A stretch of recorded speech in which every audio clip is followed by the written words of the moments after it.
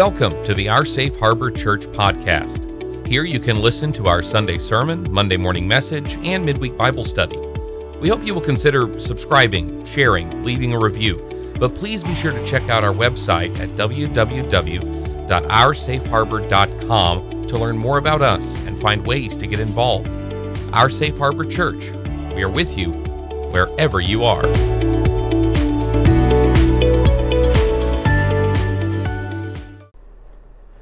Well, if you've not heard last Monday, you're going to need to go listen to last Monday, because this is part 2. And who told you how to make ethical and moral decisions? This is something which I do with law enforcement officers at the federal, state, and local level. But I also do it and have many times with teenagers, with Bible study groups, and the like. And we set it up last week. This week, we're going to go a little bit further and talk about the questions that you need to ask yourself when you're considering making a decision. And some of these will skew a little bit for the younger crowd, but they all work throughout your life. One of the first things to do whenever you are thinking about doing something is to ask the question, who is influencing me? Who or what is influencing me to make this decision? It might be a very simple thing. It might be a commercial on television that says you don't have time to eat real food. You can get it in a pill form. And you go, okay, well, who's influencing you? Well, it's that company, and they say this guy's a doctor. We don't know a doctor in what, but he's a doctor of some sort. Might be English literature, but they want me to take this, and it's just as good because I don't have the time to eat all. Well, okay. Let's do a little research and figure out whether spending that much money on those pills makes sense when you could spend that money or less on real food, and might do you better. It might, but who's influencing you to give your money over, and who's telling you that you can't eat well? These are questions you need to ask.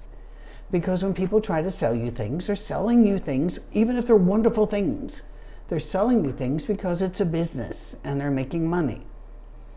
You may not need that particular thing. Right now, when this is being recorded, they're showing commercials of people clapping while they're driving because they don't need to hold the wheel anymore. I don't want that feature. I don't need that feature, and that feature will not sell me on the car. But it's being put out. This is a safety feature. It's a little hard for me to buy right now, either monetarily or mentally. But hey, if you need to break into incoherent, spasmodic clapping, then maybe this is the car for you. But at least think about who's influencing you. Speaking of cars, I've always loved cars. Always loved them. And I can remember being in high school where the guys that were really cool car guys, they'd spend the weekends with wrenches out there working on cars, because you could back then, didn't need computers. If you had a couple spanners or wrenches and a hammer, you probably could do most of the stuff. And they were, had grease under their fingernails, and they were cooler than the other kids, and they smoked earlier than the other kids, and they goofed off in school because they were car guys. They were the cool guys. I loved cars, but I didn't know much about them, and I really wanted to be one of the cool car guys. But I started noticing early, because I'm one of these guys that asks myself questions, if I follow them, where are they going? And is that really where I want to go? And it dawned on me that you could see grown-up versions of these fellas that weren't making much money. And that they didn't study hard, that they skipped some school and classes, and they made fun of people who actually did the work, and it meant they never had the money for a cool car. Now, maybe they just love working on cars. Nothing wrong with that, buddy. I need those people in the world. But if they got into this because they loved cars and they wanted to have cool cars, they're not going to get the money to do that. So if you want to be a cool car guy, you might need to get your degree in history, engineering, computer science, something like that instead of just sitting around smoking and talking about your Pinto over here. it's important to see who is influencing you and do you want to go there. For example, somebody will see a music star or they'll see a movie star and go, ooh, I really want that life. Do you though? Do you really? Think about what they go through. Think about what kind of life they end up having. And while all the glitter and gloss is great for those who make it, there's also the broken relationships, the debt, the anger, somebody getting punched at the Oscars. Is that really where you want to end up? So don't start it if that's not where you want to end up. Are these people who you want to be in the long term? Then you can also ask yourself this. We're not alone in the universe, and some of the things out there don't like us, so who in the spiritual realm is influencing me here? Now that's more perfidious. It's more hidden. It's more dark. To where you can look at your wife and be thinking about it. It just drives me crazy when why won't she do that kind of thing? And I don't know. And then what happens is you find yourself being influenced away from affection, love, and service toward the wife. And now here's something that you could put it on. The forces out there will, show you another person, or perhaps a sports thing, or perhaps anything else. But it's to get you, who's influencing me? Whose voice is doing all this? The Bible refers to the devil as a whisperer, and I think that's one of his greatest tools. And he will say bad things to you about God, but God doesn't buy that. But he also say bad things about God to you, and bad things about your husband, your wife, kids, whatever. You've got to decide, am I going to listen to those little voices? And one of the most idiotic things you can ever have, tell anybody is, just listen to your heart. Wait, let's find out who's talking to your heart first before we listen to the heart. Who's influencing you? When you do this, are you going to be closer to Jesus or further away? Now that's a trap, by the way. You would be stunned, perhaps, at the number of divorces I have seen that got started when somebody started to study the Bible, or at least their version of Christianity, with somebody else. And it was male, female, female, male. And the next thing you know, because God told them so, they left their mates to be close to each other because that'll bring them closer to God, which is a complete lie. Every single time, it's a complete lie. But somewhere down the line, the whispering started. So catch the whispers early and do as Jesus did. Quote scripture back at them, or just say out loud, no, I've made a different decision. I'm not going to do that. That will not take me where I need to be. But be aware of the voices in your head. There's a system of therapy called transactional analysis, and it was really brought to the popular imagination in the 70s with the book, I'm Okay, You're Okay, which is a horrible title, and the author realized that after it became too famous to change it. But it was a way to stop the voices and the games in your head, the games people play. And there are follow-up books. I think the best one was called Staying Okay. And it was all about, wait, that voice in your head that's criticizing you right now, who does it sound like? Dad, mom, your aunt, your teacher? Now, how'd they get in your head, and why do they have the right to be saying these things to you? Instead, counter it. Go, no, not doing that.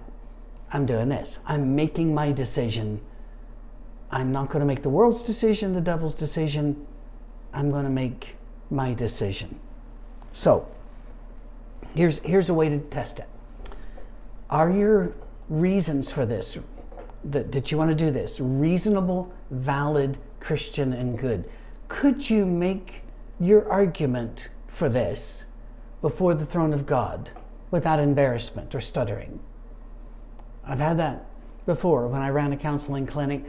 A young lady was brought into me by her parents, by the way, that almost never goes well unless they want to come, and she most certainly did not want to be there.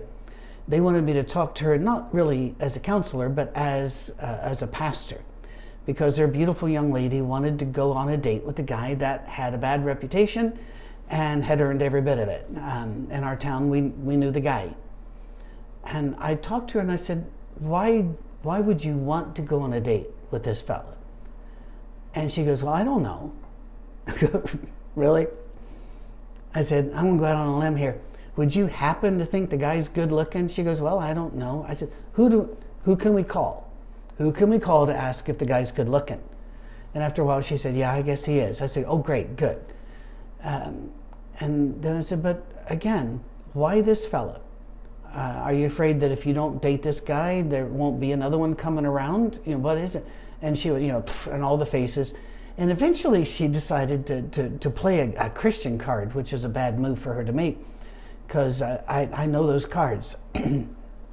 She said, well, how's he ever going to be brought closer to God if people like me won't hang around him? And I said, so is this a date or is it an evangelistic maneuver?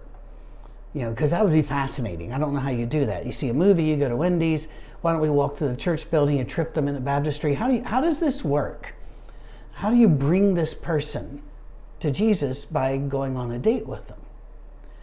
We worked for an hour before she finally began to open up about why she wanted to go on a date with him. And I'm not going to tell you about it. I'm not going to tell you her real reasons, because I understood those. And we talked and we worked and I think things turned out okay. But the point is, she couldn't have argued that before the throne of God.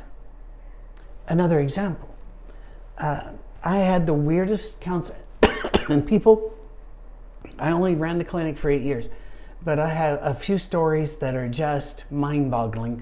And this is one of the weirdest things I'd ever faced. Young couple came in, mid-30s, whatever, and they sat down on the couch, and I said, what brings you in today? We argue about things all the time, don't we? Yeah, we argue about them all the time. Really? What do you argue about? Oh, everything? Yeah, everything. Now this went on, I would say about what? Finances? Oh, sure. Yes, sure it is. They agreed about everything, and I could not get a handle on something to start with. Because if you walk into the office and you say everything is awful, one has to find one awful thing that we can start on. And I couldn't find an area of disagreement because they were agreeing about everything. And I even said, all right, you're agreeing about everything so far, so let me just ask you, when you leave today, are you going to fight about something? Oh yeah, I'm sure we will. Of course we will. We always do. Okay. I said, do you happen to own a cassette recorder? Now, sorry guys, this is back in the dark ages. Dinosaurs still roamed the earth. So we had cassettes. And, yes, we do. Well, I'm sure we do. Just I get an agreement. I said, all right, here's the deal. I want you to come back next week, same time. But in the interim, when an argument starts, I want you to record it so I can hear what an argument sounds like to you. Can you do that? Well, I'm sure we can. No problem. Okay. Next week they came in just very fidgety. No recordings. Because every time they started an argument, the one who thought they were right grabbed the cassette recorder and the other one shut up. I went, okay, there you go. If you can't argue that via recording in front of me, how are you arguing this before the Jesus that's ever present in your home? Can you go before the throne of God and argue this point? Because if you can't comfortably do that, maybe this isn't a point worth arguing about. Maybe you need to pull back and check your motivations. Check what it is you're really going for. Check your decisions. Check your ethics. See what your priorities are. Because if you can't run in front of Jesus and make this case, you can't make it down here, because Jesus is with us always. It's not like he's going to get mad and leave the room. He's there.